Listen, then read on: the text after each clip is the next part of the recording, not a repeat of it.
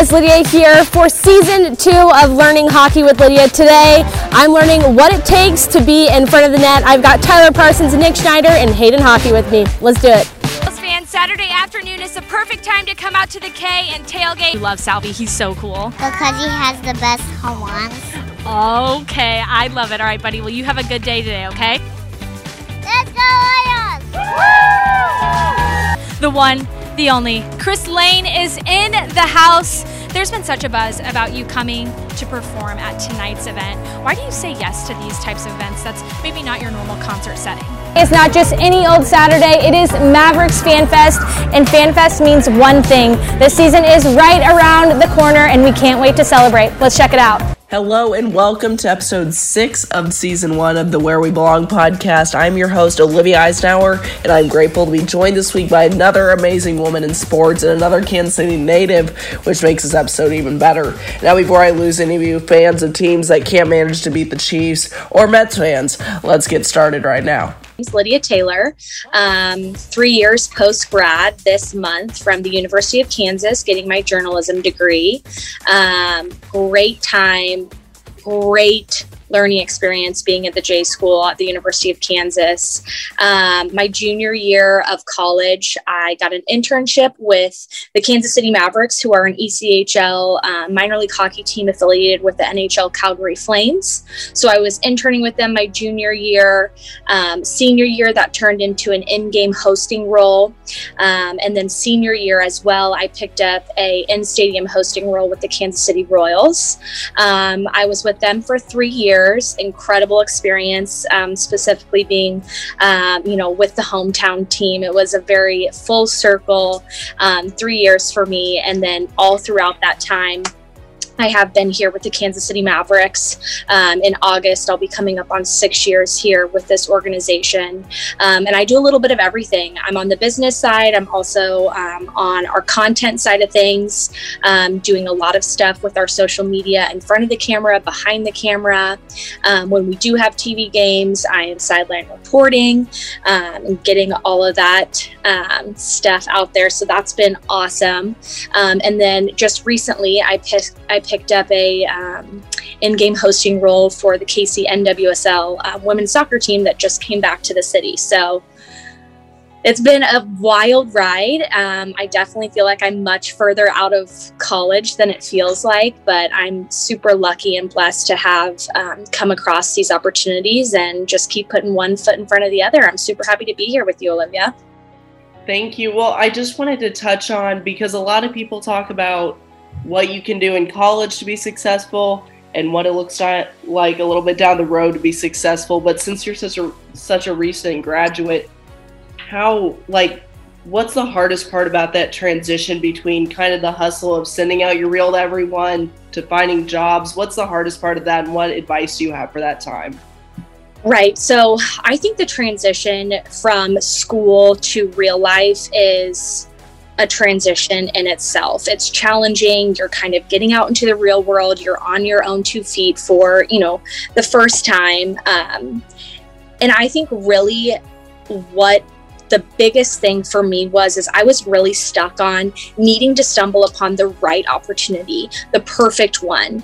And I kind of stepped back and realized that the best thing you can do, and I think it might have been on Erin Andrews' podcast the other day, and say yes and just go for the opportunities. And it might not be exactly what you're wanting, but it's a foot in the door. And that foot in the door is going to turn into connections, and it's going to turn into more opportunities. So just don't be afraid of opportunities that might not look exactly like what you had envisioned your career path to start out with. So just don't be afraid to jump. Obviously, if you're not feeling the opportunity, you're not feeling it, but don't be afraid and don't shy away, from those not so perfect opportunities.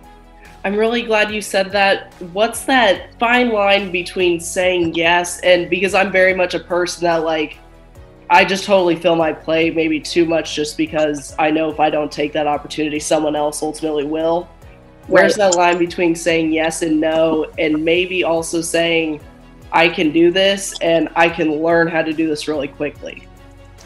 I think that's a great question. And honestly, I think that I'm still learning that. So I think the earlier you are in your career, the more you should say yes to these opportunities, because again, it's going to be meeting people, it's going to be learning, it's just going to be more experience under your belt. The older you get, the more confident you feel in your craft. I think that's when you can kind of start looking at these opportunities saying, do I need that? Is that going to oversaturate my plate? Is that going to oversaturate my brand? And you can kind of identify what you should say yes to and what you should say no to. Now, I fall victim to getting in my head a lot about worrying about other people taking that opportunity. However, I've gotten to the place where the right opportunities are only going to benefit you if they're the right opportunity for you. So just because you're getting all of these opportunities, and that's kind of contradicting what I just said. So it is kind of finding that, right jam of saying yes. And I think at the beginning, and what I have done is just say yes. And I'm kind of starting to get to the point now where I'm able to be a little bit more picky and say, you know what, I'm kind of leaning more towards this way. And I think that I have experience there and I don't need to do that. My plate is full and I don't need to add that one. So it's just, I think the more you can say yes in the beginning, the better. And then the more you're walking forward, you can kind of tailor those decisions. So you spoke on it kind of at the beginning, you said how much you really do for the Mavericks. Can you kind of speak on the importance of knowing how the front office works and the business side works, but also being able to be in front of the camera or whatever you want to do on the broadcast side as well? Yeah, so that's been something that has been really, really unique in my process, because being in a smaller organization, you're going to be able to see how it runs from top to bottom just because it is smaller. The entire front office fits in, one small office. Whereas when I jumped over to the Royals, you have multiple tiers, multiple staircases to go through just to, walk through the front office. But understanding that in the end of the day, these teams are businesses. And when you're provided a read or you're provided an interview with an important partner or something that's maybe in relation to a theme night going on, you have to hit those marks because sponsorship dollars are relying on that. And as much as it is for the fans a fun experience, it's still, in the end of the day, is a business. And that's something that's so important to remember. And when you are in front of the camera, that's one of the most important things that a business can do, is be in front of the camera and get their message out. And so if you're not doing it correctly, they're going to move on. So you need to really do your due diligence and learning what the business is about, what they want, and delivering it on that. You've had a lot of success very quickly. People see you on the other end of the screen, rather it be little girls, other women, other people, in terms of the message you convey? Yeah, I think that's a great question. I think it has been so cool. I've never necessarily looked at myself as somebody who people look at or look up to.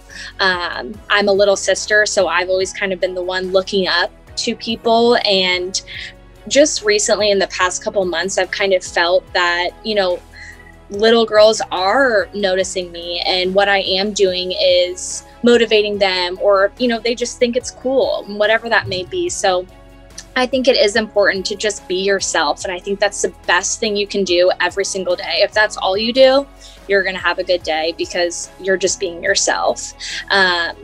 And I think the more you can be yourself, the more genuine you're going to come across in front of the camera. And that's always what my goal has been, is just to be genuinely me. And if I stumble on camera, I stumble on camera. You know what I mean? And not getting super stressed about it, just conversating and being natural and being genuine and being present in the moment. And, I hope that when people watch me and then they have conversations with me outside of those in-camera presences, they think I'm the exact same person. And, I would hope that those little girls that think it's cool would think it's just as cool to just have a conversation with me. So also another layer to that, because you are a KU grad, you mentioned kind of the hometown Royals thing. What kind of pride do you have knowing that you grew up in this city around everything? Really, you have that aspect of being able to relate to citizens that not all broadcasters have. What kind of pride do you have with that? Yeah, so that was probably my favorite thing about the Royals job was I didn't have to do any research or preparing into what this fan base was about, because I've been in it my entire life.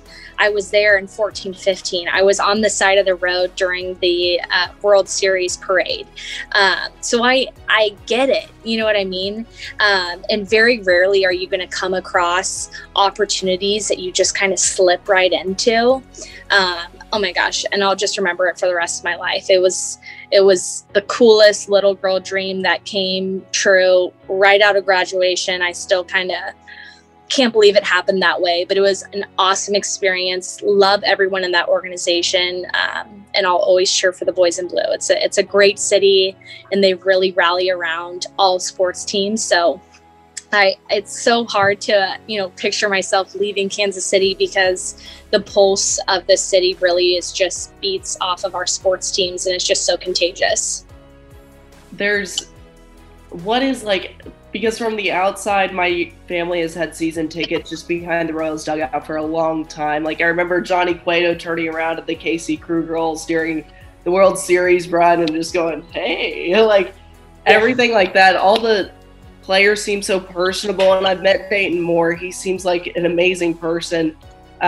Just speaking to Joel Goldberg through LinkedIn, whatever it is, everyone in the organization seems very family-like and really drives that home. Is that what in and out-of-day operations are like in the office? Absolutely. And I was in season, so I didn't get to see the day-to-day operations exactly, but it is exactly what you would hope it to be. It is exactly what you think it is. It's a great place. Every person that I came in contact with, specifically Ryan and Joel and HUD, all of those guys really just took me under their wing, and I didn't have to do much other than introduce myself. The first time I met Dayton Moore, and we didn't even really meet, I kind of ran into him in the stairwell.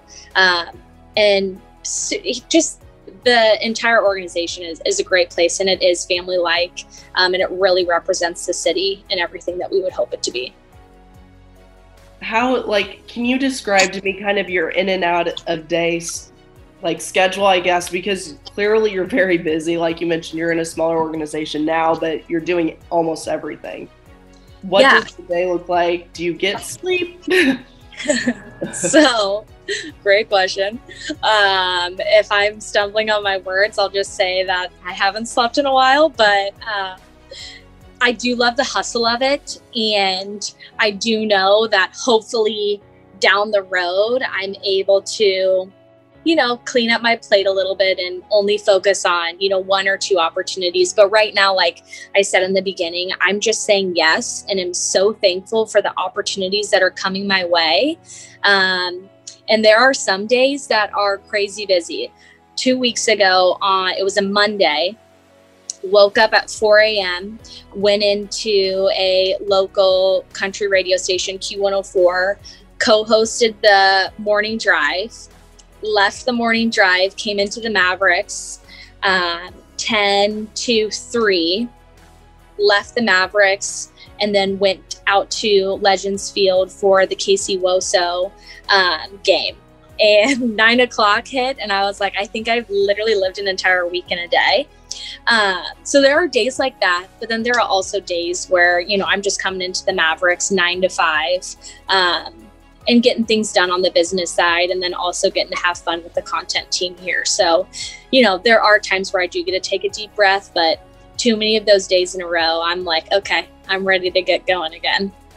I think one of the things that I love about potentially going to sports broadcasting is just the inconsistent schedule. You're not sitting in a cubicle. It's not set hours every day, same routine for the most part, at least. But what makes, like, if you ever wonder in the morning, do I really want to be doing this anymore? Like, if you don't want to get out of bed in the morning or something like that, is there something you tell yourself specifically that's like, you know what, I got to do this?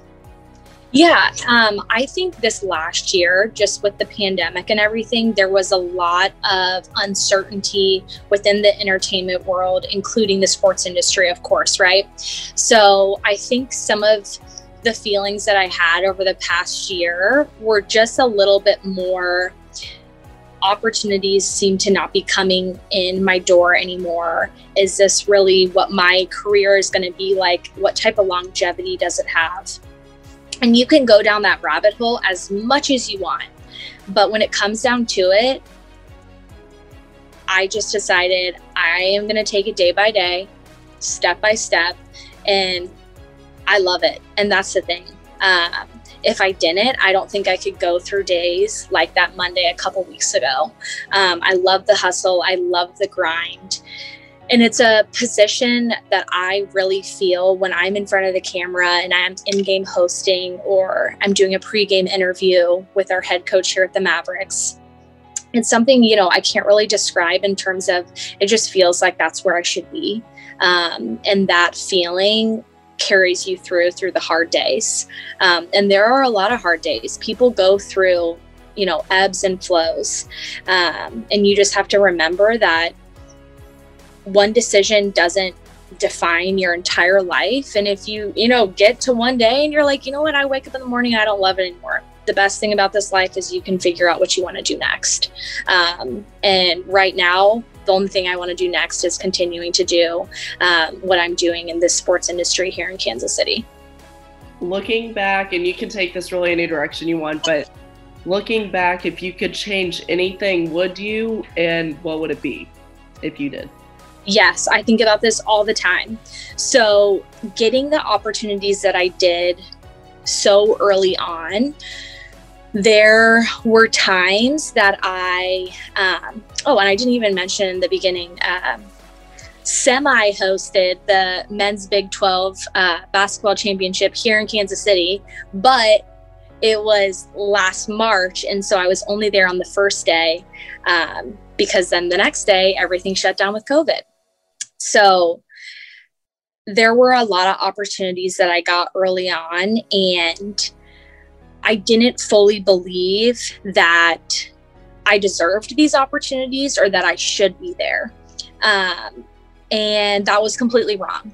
And I've always thought of myself as a confident person, but those things kind of made me realize that the inner confidence was something that I needed to work on. I did deserve to be there. This was an opportunity that I could handle.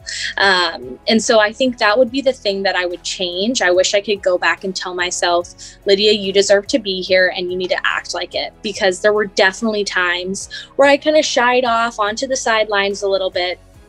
And girlfriend, if I could look back and go tap myself on the shoulder and be like, get out there and be yourself, go shake hands, act like you should be here, even if you don't totally believe it. Because in the end of the day, I got the job. So I needed to believe it myself. So just having that confidence to, get out there and be myself. And fortunately, I've kind of gotten over that hump, but it was definitely, I was a little shy in the beginning for sure.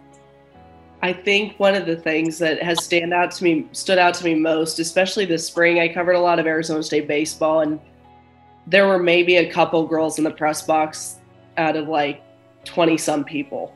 And I always wore high heels because I knew I looked more professional. They didn't hurt my feet too much, at least. And I knew I'd stand out and I'd get the respect from it.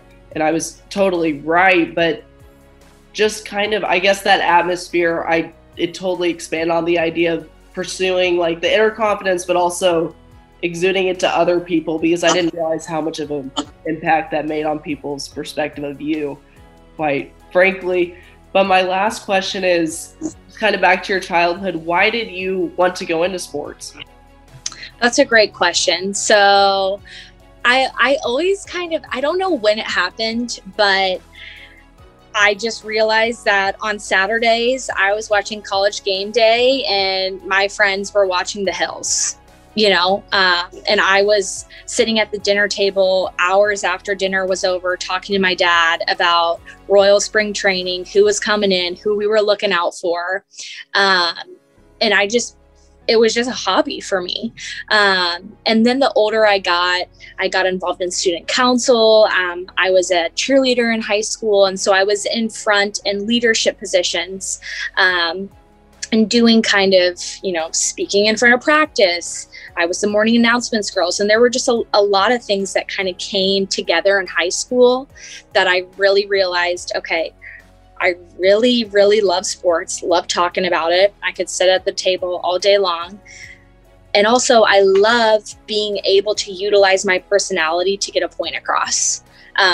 Whether that's to lead stretches in the morning at practice and make people smile if they're having a bad day, or if that's reading some notes from teachers about Latin class, but putting my spin on it.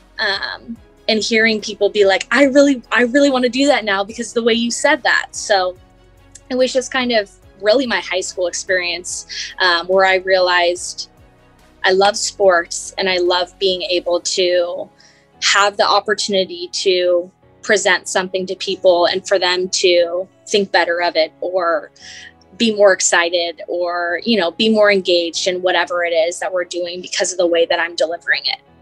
I think like a lot of my professors have said that to me, but also other people that have been on the podcast, a lot of people in the industry right now, like just especially if you look at like Stephen A. Smith, a lot of these personalities are because of the filter, the spin you talked about that they put on really news that could just be scrolling across the screen and almost put you to sleep doing it.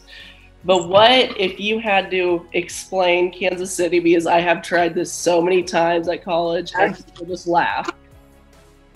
What would you describe like the beauty of Kansas City and the fans and just, I guess, the ambiance of the city, especially now since we're just going to forget February, but a winning city and that kind of thing? I think the best way to describe it, and I'm not going to do a good job of it because I think it's just a smile on my face. I have grown up here, and every great memory with my family or with my friends or with my neighbors is centered around the Royals or the Chiefs. Sporting Kansas City. Now we have the women's soccer team, the Mavericks. There are just so many opportunities that our sports industry in this city has for families to go out and enjoy themselves and make memories.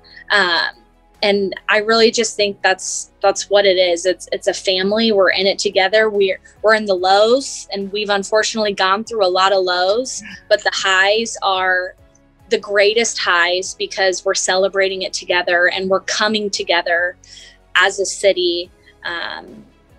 That's just family-like. And, I almost kind of get the chills talking about it because it's just something that if you're not here, I don't know if any words could ever truly define the experience of being a Kansas City sports fan.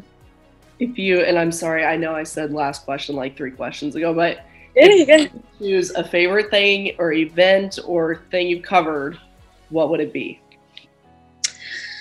So I have a handful, but it was my, I think 5th game hosting for the Mavericks. So I was a senior in college, hadn't even turned 22 yet.